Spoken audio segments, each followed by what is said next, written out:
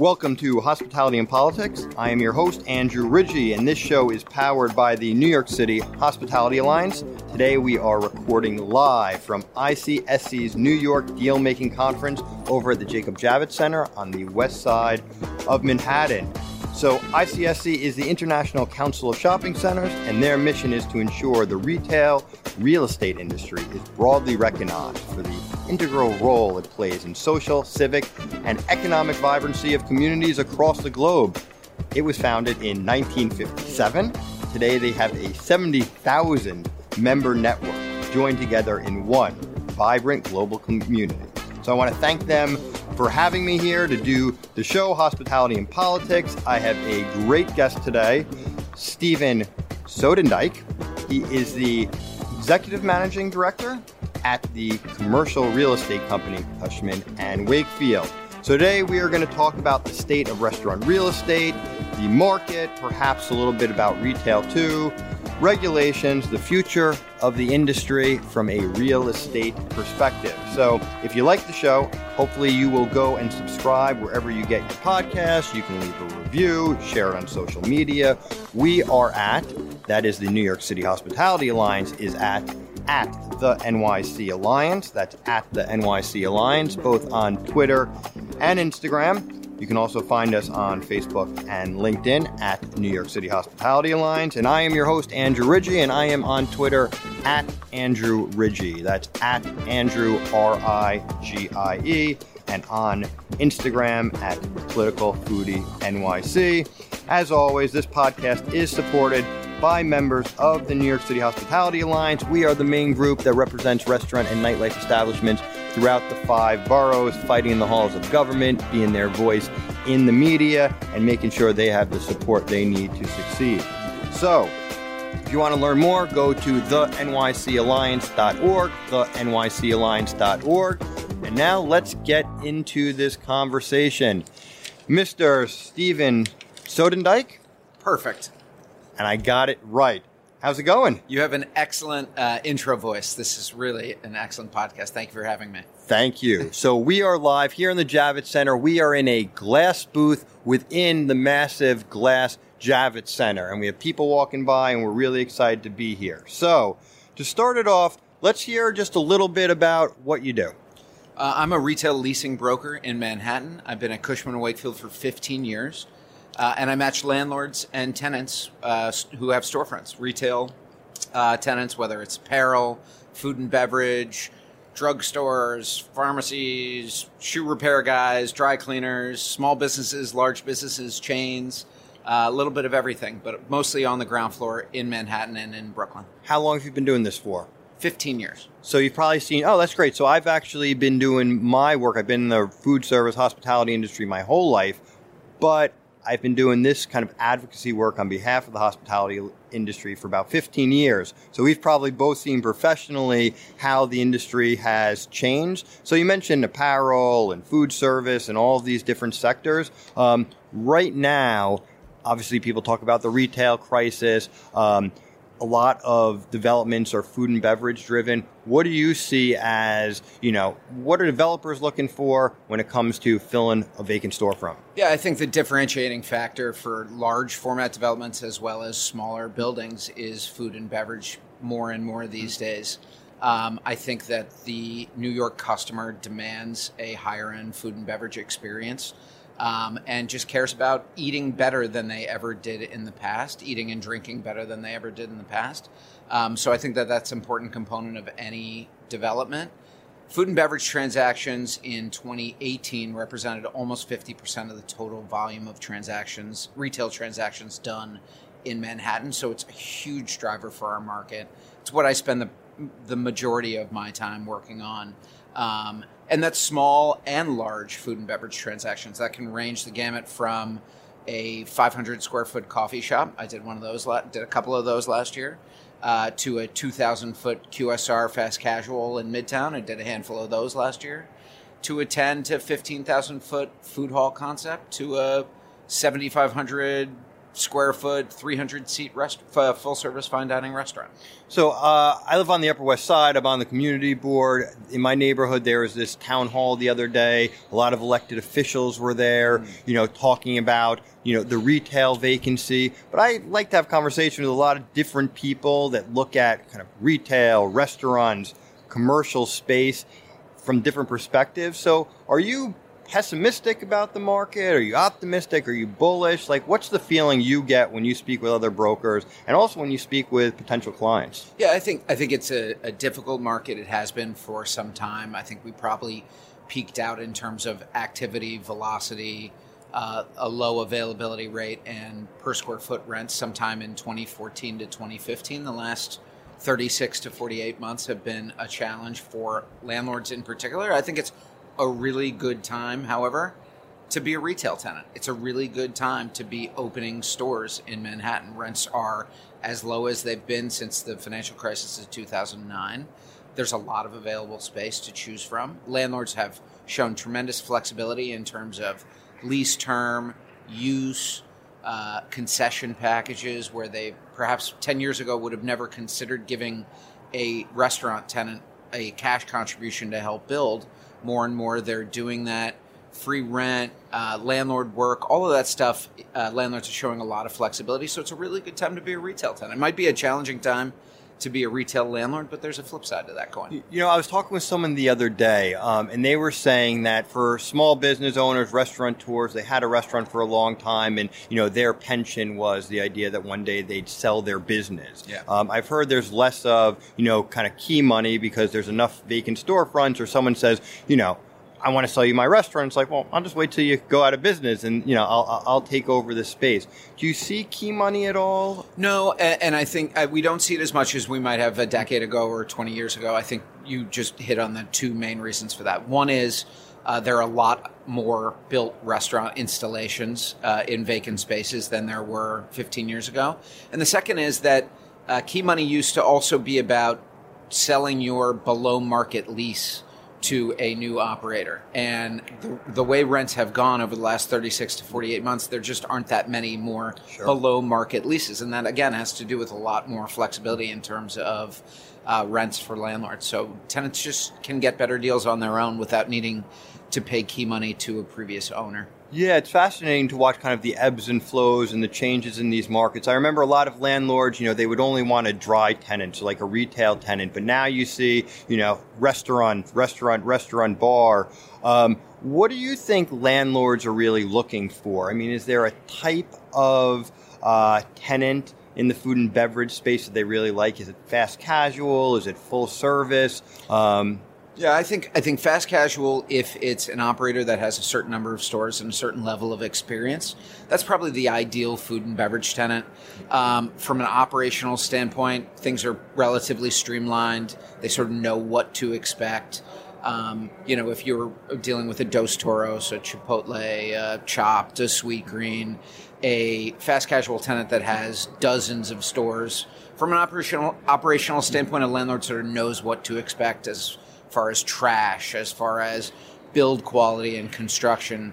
That doesn't really fluctuate. So I think that's probably the ideal, but landlords recognize that they can't get the ideal all the time. And I think they're honestly just looking for a tenant that will pay the rent, stay in business, be successful.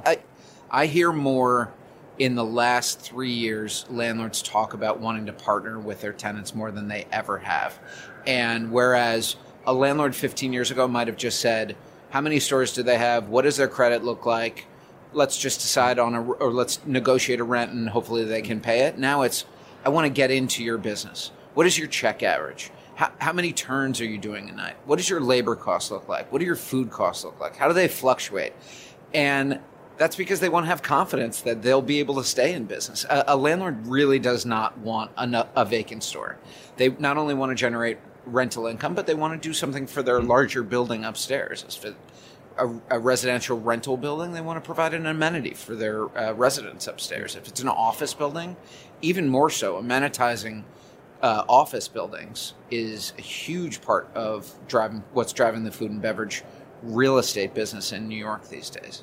So you almost kind of inadvertently answered a question, so I'm going to reframe it a bit. But, a lot of times you hear that a landlord wants, a quote-unquote, credit-worthy tenant. They want someone with multiple locations, someone with a proven concept, and that puts the mom and pop, the independent operator, perhaps somewhere at a disadvantage. So what should someone with one restaurant opening their first one, maybe they have two places, what should they be thinking about if they want to, like you said, partner with their landlord? I guess you said the landlord wants to know table turns, but how should smaller independent mom and pop go about the lease process? Well, I think, first of all, if you have an existing operation, store, restaurant, whatever, to invite a potential partner and a landlord into that space, show them the back of house, show them the front of house, show them your day-to-day,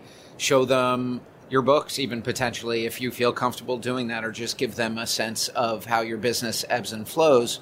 I think landlords more than ever are excited about partnering with local businesses and with mom and pops.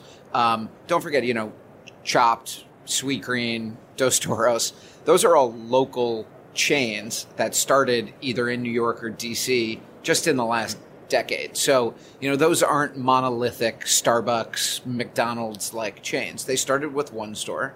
They invited their second landlord into their first store and said, here's what I'm trying to build. I'm trying to build a salad company. Here's what my front of house looks like. Here's what my back of house looks like. Here's operationally how your building will be impacted. And here's what my growth plan is for the next 10, 15 years. They've executed on that growth plan really well, but they started as a small business.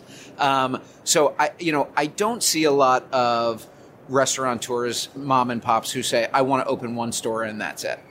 Yeah. Especially younger entrepreneurs. The goal is to build a business that scales, to build a number of different restaurants. Very few people are content, especially with the challenges in the food and beverage business. It's difficult to be profitable. Talk with a lot of restaurateurs, and they say it used to be one restaurant and I could make a living, and that would be my life. But now they say I need two or three because the margins continue to go down as the cost to operate go up and up. And it also, it's changed the dynamic a little bit of the industry, where I think in the past you could be that traditional restaurateur, but because of all the pressures, I think people are moving more into becoming like a CEO. I was interviewing a restaurateur the other day, and Robert Garino, the CEO of Five Napkin Burger, and when I said you're the CEO, he said, I don't love that title. He said, I'm really the head coach. Right. and I thought it was a great example. And then other people always tell me, I don't even feel like a restaurateur. I feel like a chief compliance officer. Right. And I think not just the real estate costs, and that's one of the frustrations sometimes that I have having conversations with either elected officials or other people. And you can't blame them because it's not their industry, but, it's not just the rent. As a percentage of sales, rents historically for a restaurant were about 10%. 10%, yeah. Sometimes a little bit lower. I think now they're pushing it, but labor costs, for example, are skyrocketing. They can be 35-40% of your sales, and you don't know when the next mandated increase is going to be. Right, and to your point, there are economies of scale to having multiple stores. Yeah. From a compliance standpoint, Department of Health, labor issues you mentioned, purchasing is a huge component of that. So, there are economies of scale to purchasing more produce, to purchasing more protein. And I think really good restaurateurs want to take advantage of that. And of course, as you mentioned, it is really about compressed margins, and owning one restaurant really just isn't enough. But moreover, I think that most new operators to the business or new restaurateurs want to grow something bigger than that. And maybe it's one concept like Five Napkin Burger. That's a really good example. They started with one store, with one restaurant on 9th Avenue, actually in the neighborhood I live in, and have grown to 4 or 5, I think, in Manhattan. They could probably do a great business in an airport. They could probably do a great business in Penn Station. They could probably expand to DC, Boston, and grow to a 20 or 30 store chain and benefit from those economies of scale. But they started with one restaurant in Hell's Kitchen on 9th Avenue. Yeah, and it's interesting, looking for those future opportunities. So when you're dealing with, restaurant clients that have a bunch of brick and mortars, food halls, it's nothing new anymore, but that was always kind of like the concept of, let me open, in a food hall. But you mentioned airports. Are there other kind of interesting places that you see food and beverage opportunities outside of just the general, I'm going to open up a restaurant, on the Hell's street? Kitchen? Yeah.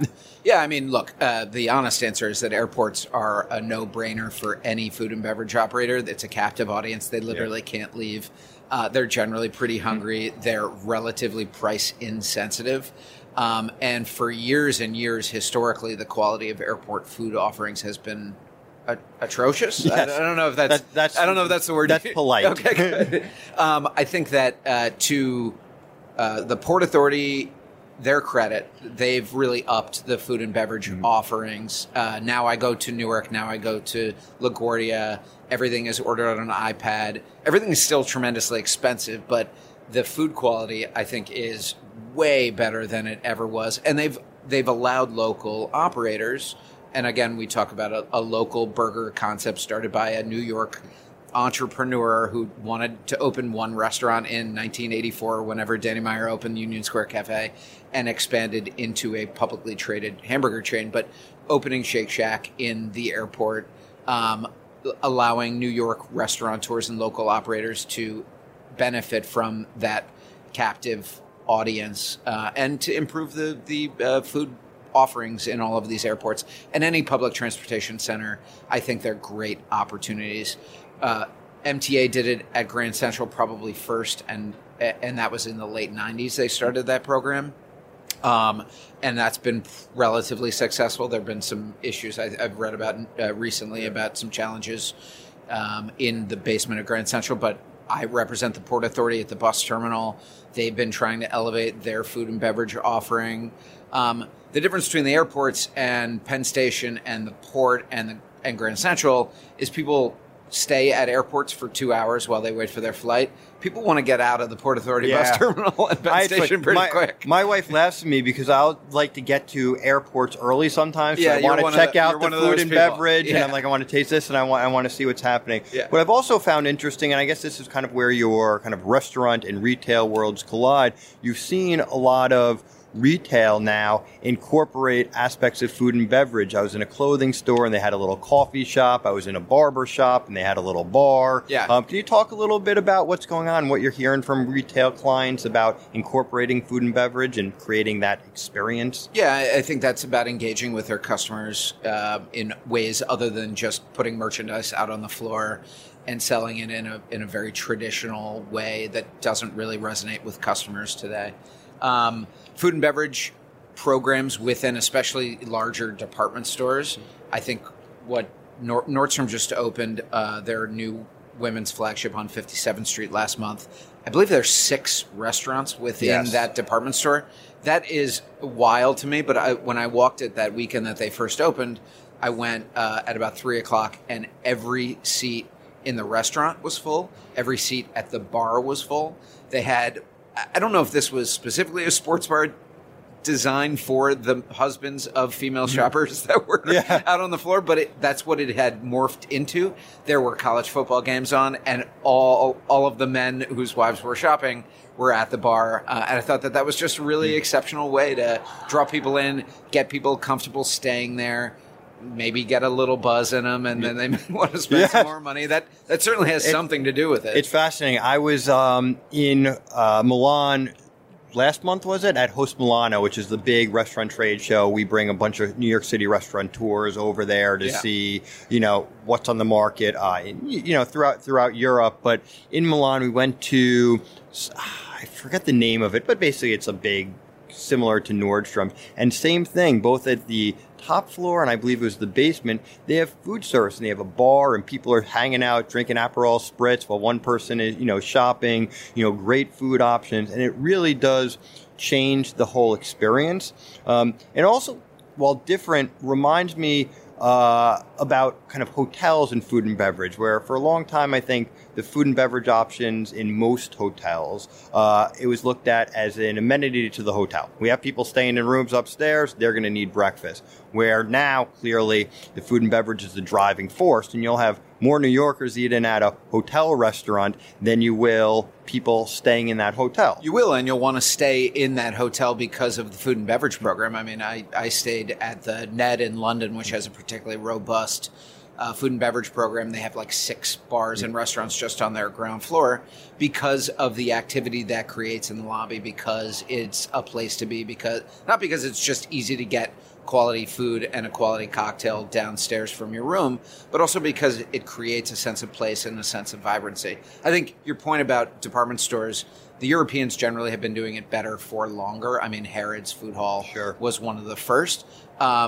New York department stores have taken a page out of that playbook more so in the last 10 years, and I think it is accruing to their benefit. I mean, Saks now has a really robust food and beverage program. They have a great restaurant on the top floor. They have a bar on the shoe section. But the Nordstrom food and beverage program is unlike anything I've ever seen. That's just a tremendous It'll amount be of fascinating to watch, over the next couple months, the next few years, how it plays out, and if it still actually becomes a destination for people to go, similar to, the hotels. And it also creates opportunities for restaurateurs that they may not have had in the past, because in a lot of these cases, it's not the actual brand or owner of that store or hotel that's operating the food and beverage. They identify oftentimes a local homegrown restaurateur, bar, nightlife operator to kind of come in under a management agreement to run it, and that's creating opportunities where the restaurateur wouldn't have in the past. Frankly, they just wouldn't have the capital many times to build these places out, the relationships. So I actually know restaurateurs that have told me, they only look for big hotel and other type of development deals. Right, because those landlords are more prepared to contribute substantially to capital, the build out, to making more aggressive financial deals with those tenants. I think the other place that's happening more and more, and I alluded to this earlier, is in large office developments here in New York. Yeah. And as large companies try to decide where they're going to move to, and we're looking at Hudson Yards out the window right here, and that's obviously a tremendous success from an office standpoint, and they've been really great about attracting huge companies that maybe never would have considered locating on 11th Avenue and 34th Street. One of the ways that they've done that is to promise those companies amenities and substantial food and beverage programs. So that's very, well, let me ask you, is that very East Coast? Because I've spoken with folks like Silicon Valley, Bay Area, and I think there's actually legislation that was introduced, because what they said, these big tech companies, for example, they open and operate their own cafeterias. Yeah. And I think there's legislation that was introduced that would basically prohibit them from doing that, because people wouldn't leave the office to go out and eat. They wouldn't go out to, drop stuff off at the dry cleaner or go to the pharmacy. So they wanted to have workers go out into the community versus staying on the corporate campus. Clearly, New York City is different. You're not getting in a car and driving places. But are you seeing any of these companies wanting to do their own food and beverage in-house, or is it more attractive to have a lot of different independently operated restaurants? Well, I think it's way more attractive to have that outside of your space for a lot of reasons. One is you don't have to pay for it.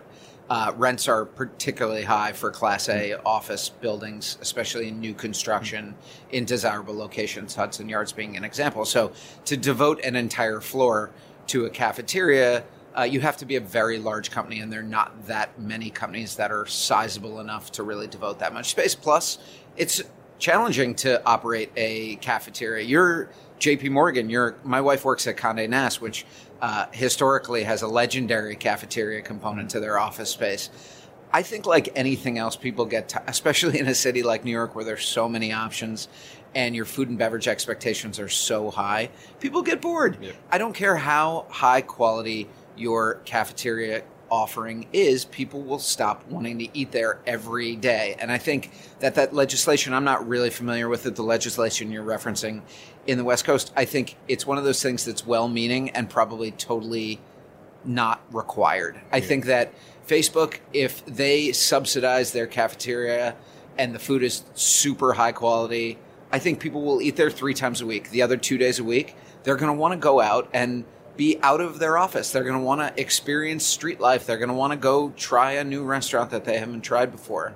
And I think it's really challenging for corporate cafeterias to execute at a level that smaller mom and pop food and beverage businesses can. So I think that the cafeteria thing is not something I'm particularly concerned about. I don't think that they're monoliths. They're going to put smaller food and beverage operators out of business. So before we transition to another topic, I just want to go back to kind of the mom and pop idea. A lot of these brands that are going into the new developments, they may have been local. They started, small. Now they have multiple locations. We touched on it earlier in the discussion, but what should the smaller independent operators that maybe aren't looking to be the next, Dos Toros, the next Shake Shack and aggressive expansion, what could they be doing to make themselves attractive to get opportunities in new developments, but knowing that they just want to have 1 or 2 cool places? Is there a way that they can prepare themselves and not just kind of be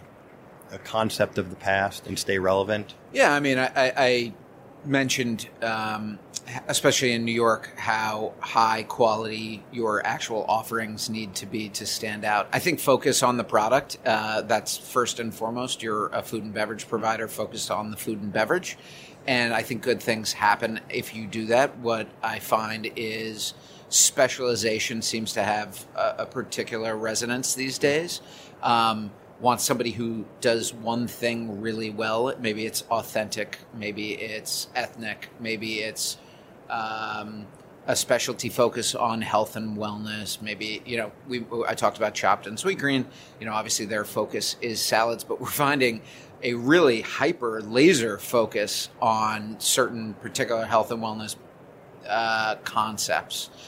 Maybe it is ethnic. Maybe I'm looking out and this is in the Javits Center, which again I think makes an airport look like a food hall historically. Yeah. And we're looking at Nuchas. Those guys, they opened a kiosk in Times Square when Times Square pedestrianized their plazas.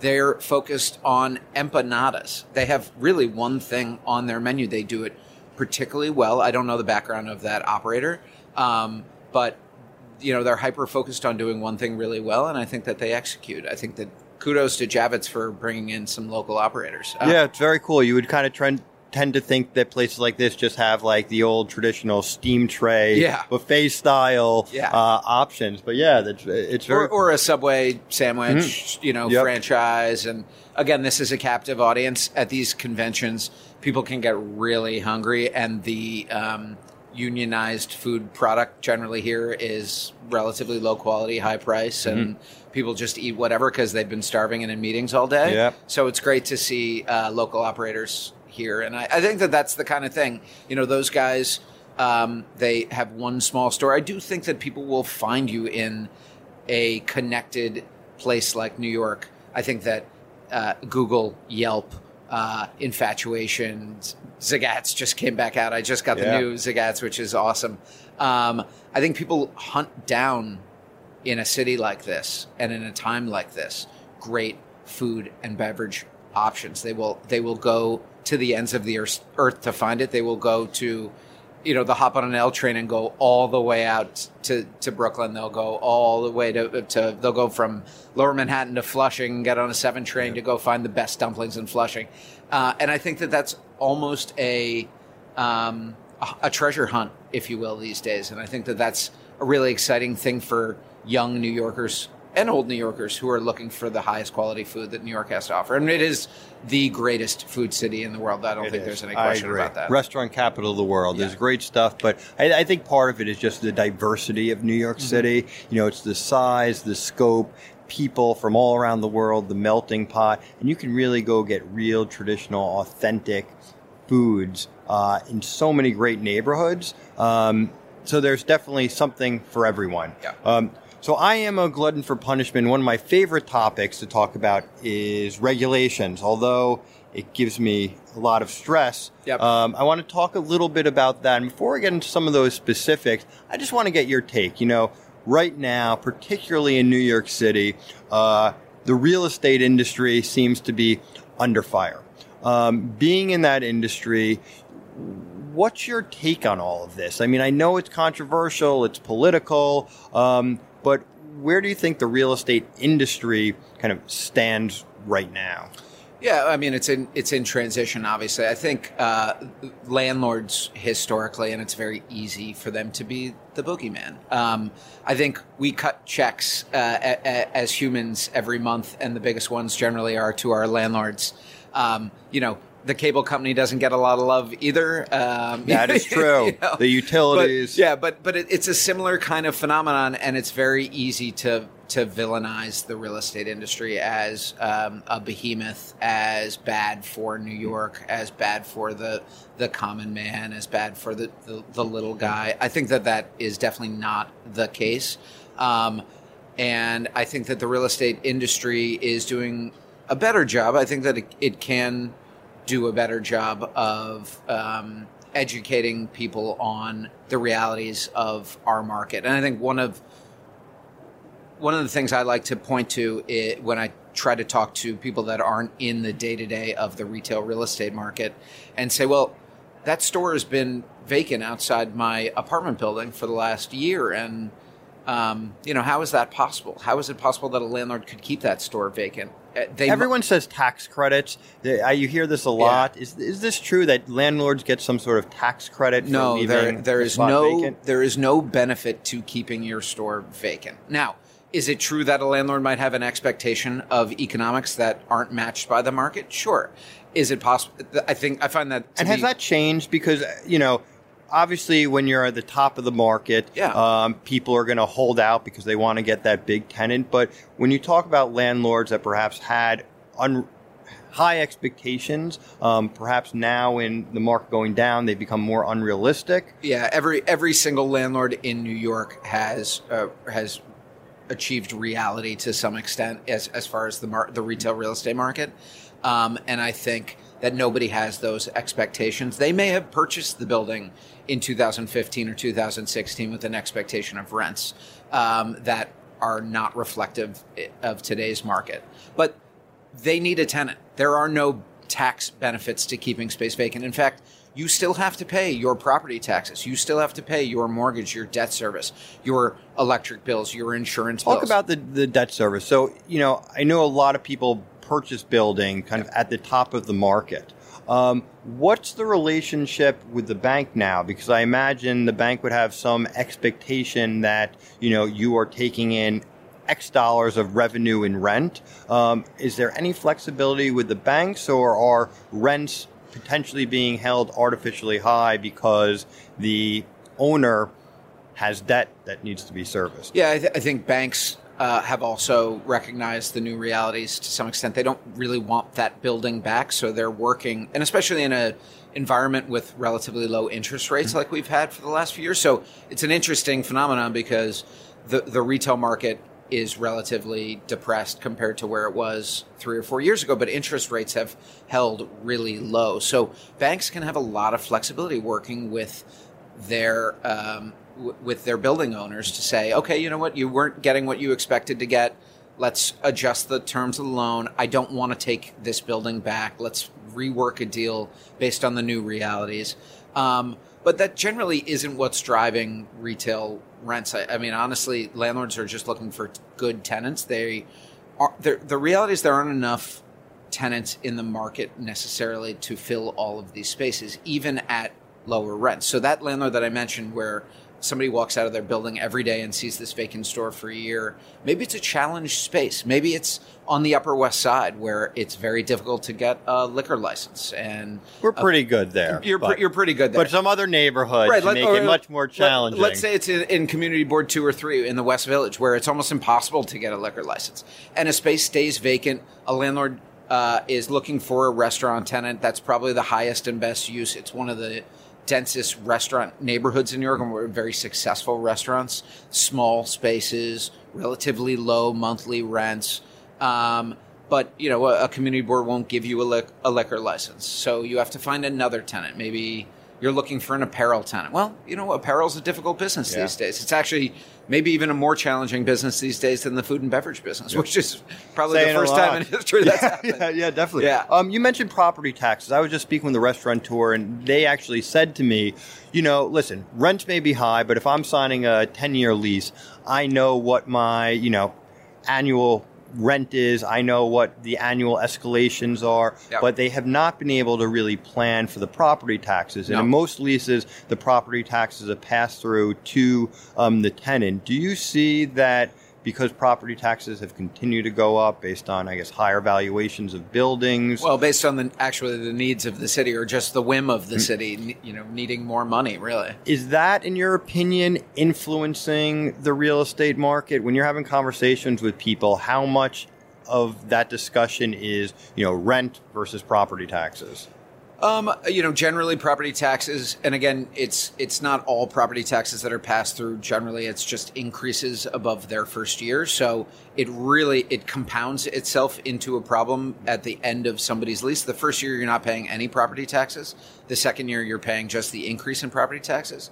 Those increases have been so substantial, though, over the last, decade, that they are a really meaningful part of a tenant's occupancy cost these days. So yes, every single small, and this is true, by the way, not just for small mom and pop tenants or 30-seat restaurant tenants, but also for large chains. I mean, the property tax obligation for a Duane Reade, for a 10,000 square foot Duane Reade, is 10 times as large as a 1,000-foot restaurant tenant. So it's meaningful for everybody. Yeah. So, obviously go back to lots of vacant storefronts, the frustration that's created people, the kind of narrative around vacant storefronts and why they're vacant has led to different proposals from elected officials to try to address the issue. One of them is more recent, would be a form of commercial rent control. I understand why the real estate community, is up in arms and really concerned about that.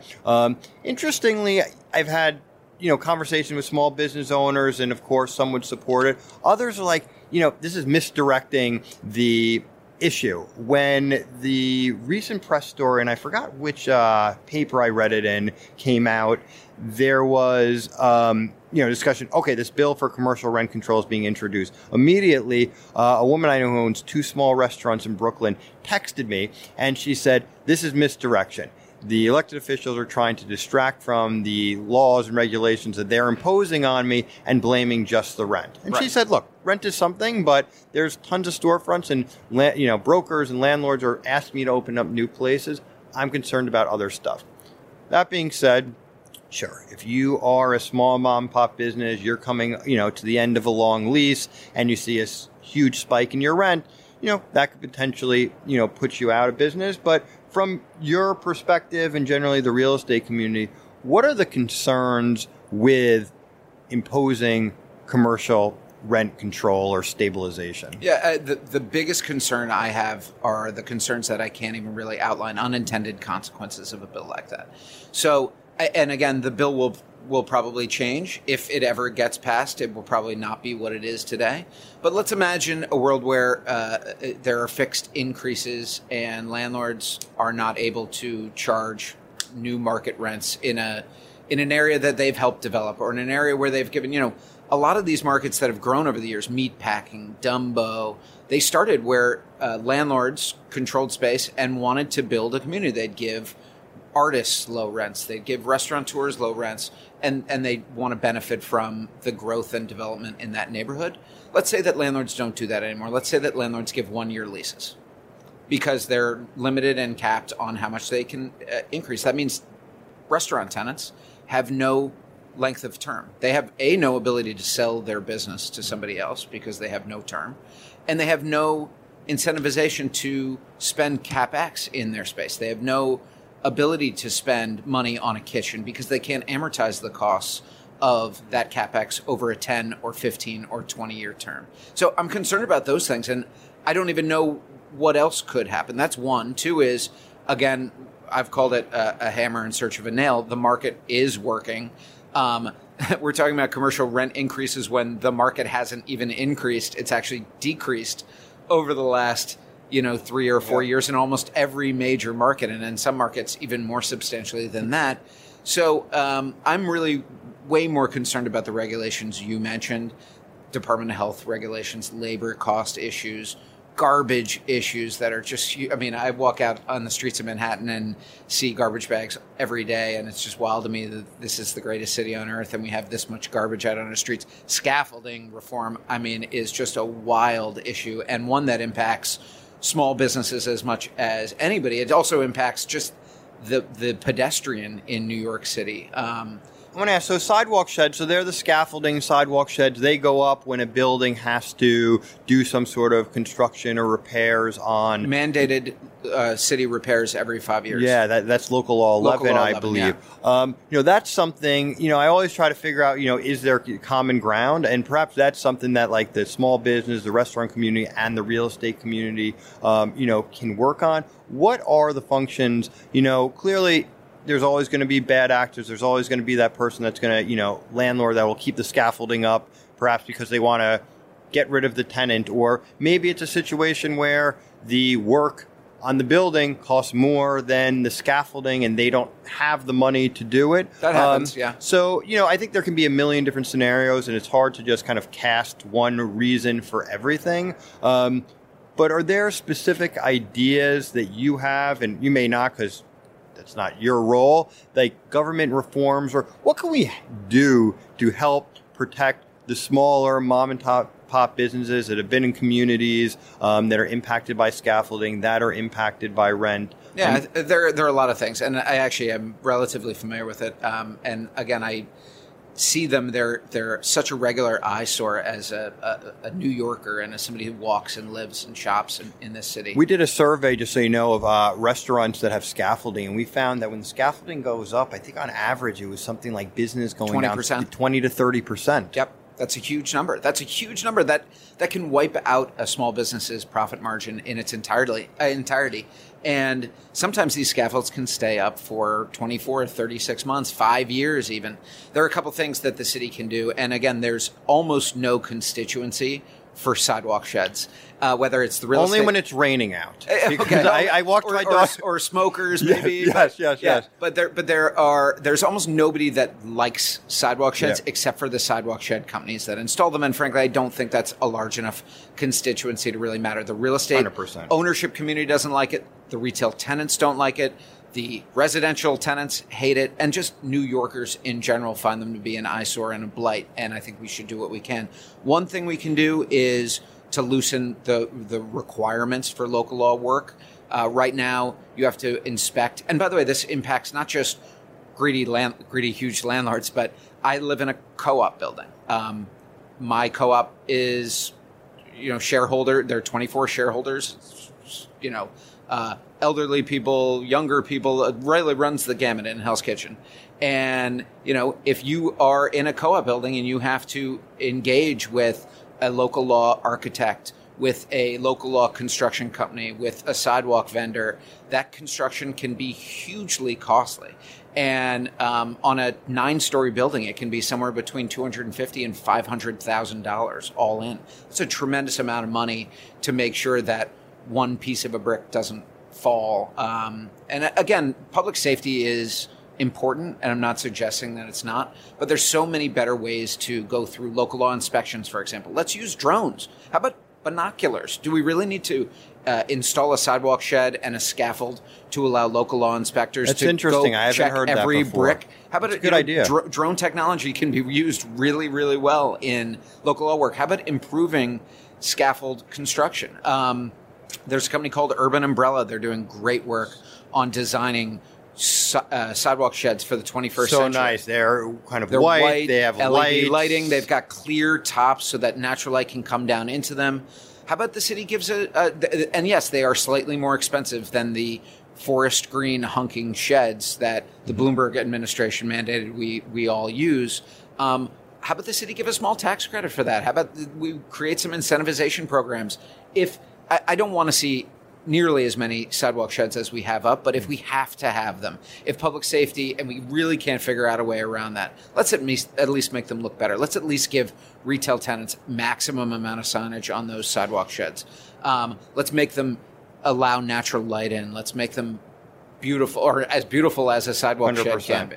So we got a couple more minutes. Yep. I need to ask you quickly about ghost kitchens. So we were both quoted in a Commercial Observer article recently about ghost kitchens, which for listeners, if they're not familiar, they're basically kitchens that restaurants or food service concepts can rent out and prepare and cook their delivery food out of. So a brick and mortar restaurant now cooks and prepares all of their delivery food in their restaurant, which is not really designed and set up to optimize delivery business most of the time. So it's become this concept. I wrote a Forbes article. I have a lot of thoughts. We don't have time to get too much into the weeds, but what's your thought about ghost kitchens in New York City? Do they have a bright future? Is it a fad? Where are you? Yeah, I think, and I read your very thoughtful comments in that Commercial Observer piece as well. I think that we're of the same mind. I'm not concerned about them in general. The concept of them as an incubator for small businesses, I think, is a really good one. I hope that the life cycle for a food and beverage business is starting a ghost kitchen, maybe open in a food hall, maybe open a kiosk, then open your own brick and mortar restaurant, then grow to a 20-store chain, whatever.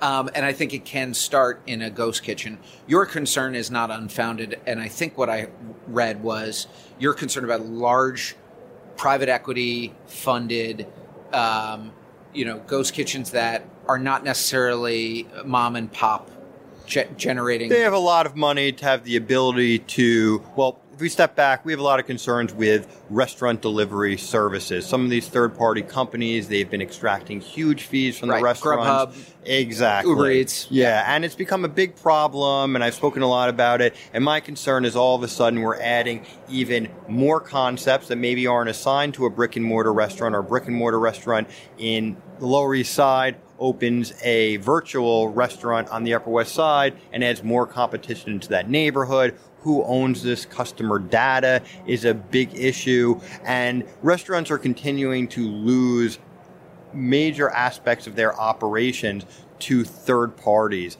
And, they try to make payroll every week and their rent every month, and some of these larger companies, when they get such a hold in aspects of the operations of a business, they obviously have leverage, and their investors will let them burn through cash in certain kinds or make huge investments just to get market share. And the restaurants, frankly, can't compete because they don't have that same type of size and scope. But and how much of your customer base do you lose by going off that grid? And how many potential customers do you lose by not being on Seamless, by not being on Uber? I have a local Thai spot, my favorite one in Hell's Kitchen. They do not deliver on Seamless. They do not deliver on Uber Eats. They only deliver via their own proprietary app, so they bypass all of those charges. How do they stay in business? They deliver the most exceptional Thai food in all of Hell's Kitchen, which is a pretty big feat since there are about 400 Thai restaurants. Which I think kind of what you were saying about concepts, especially for the mom and pop, quality, being unique, knowing what your brand is, knowing who you are and what you are as a restaurant, and people will come to it because that's what they care, a unique experience where they can't get it elsewhere. That's right. So last thing on ghost kitchens, we mentioned, the types of tenants that developers and landlords are looking for, and we mentioned like food halls was a big trend. Do you think developers now are going to be looking to operators of ghost kitchens as a way to fill larger spaces, or it'll be more kind of here and there versus... I actually don't, because I think that the types of space that ghost kitchens can pay for, because there's an economy to the ghost kitchen business as well, and generally they're looking for really affordable space, whether it's in a basement or a awkwardly configured space on a side street block that doesn't have a lot of foot traffic. So I don't think it's the same kind of retail real estate as a food hall. I don't think that they're looking for customers to necessarily engage with them. And I think that a ghost kitchen, production kitchen, delivery kitchen is not designed to engage with the customer the same way a food hall is. So could it be converted into one potentially? Yeah. Could it be a destination in a basement on a side street where you can go in and actually dine in? Yes, but then you need more space. Then you need seating. Then you need public bathrooms. Then you need ADA accessibility. Then you need all the things that come with building a client-facing food and beverage operation rather than sort of a back of house aggregator, which is what I feel like ghost kitchens are. Stephen Sodendijk. Awesome. Cushman Wakefield. Yeah. Excellent guest, great conversation. Interested in kind of continuing this conversation, see where these trends are going. If people want to find you, reach out to you. Yeah, Stephen.Soutendijk at cushwake.com. My Twitter is SOUTS23. Would love to engage with you and look forward to continuing the conversation, Andrew. Beautiful. Well, this is Andrew Ridgey, the host of Hospitality and Politics, powered by the New York City Hospitality Alliance. If you like what you heard, please go wherever you get your podcasts. Maybe that's iTunes, maybe that is Spotify. Find us, subscribe, leave a message, interact with us. The New York City Hospitality Alliance can be found on social media, Twitter and Instagram at the NYC Alliance. That's at the NYC Alliance. Facebook, LinkedIn, New York City Hospitality Alliance, and me, Andrew Ridgey, is at Andrew Ridgey. That's Andrew, A-N-D-R-E-W, Ridgey, R-I-G-I-E, as well on Facebook, LinkedIn, and all those places. And the Hospitality Alliance is the nycalliance.org. If you own, operate a restaurant, a nightlife venue, reach out to us, get involved with the community. We are your voice in the halls of government, in the media. We can provide you general consulting, education to make sure you're staying on top of everything you need to stay on top of if you want to succeed in the most challenging hospitality environment. We are at the Jacob Javits Center at the west side of Manhattan. We are recording live at ICSC's New York Deal Making Show. Thank you so much for having us, and we will see you next time.